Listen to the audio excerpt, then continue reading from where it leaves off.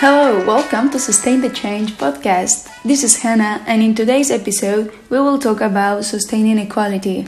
So, before going in depth into the topic, let's clarify what this episode will be about. We are already in 2021, and we may think sometimes that gender inequality at work does not exist anymore or is just found in specific countries with fewer resources. The truth is that even nowadays and in continents like Europe, there still exist significant disproportions of rights between women and men. You may be thinking, but why does this still happen? What is the main reason that in the 21st century this is yet still a reality?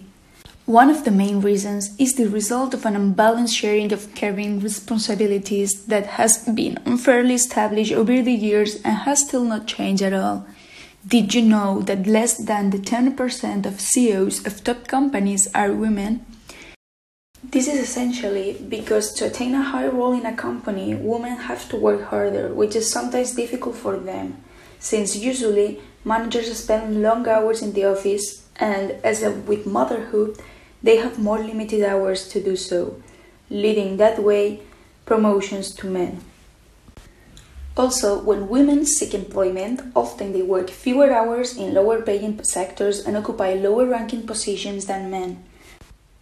Moreover, the fear that women can potentially face pregnancy or motherhood and therefore leave the office for some time is another of the main reasons of discrimination in the labor market.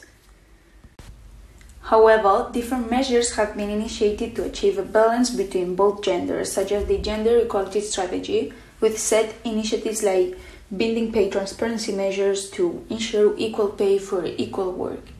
Otherwise, the European Commission adopted the Work-Life Balance Directive, which focuses on combining private and working responsibilities. Besides, many member states have started raising awareness on this topic too by celebrating national equal pay campaigns such as Equal Pay Day. Now, it's your time to think about possible solutions to overcome the inequality between both genders when it is come to the labor market.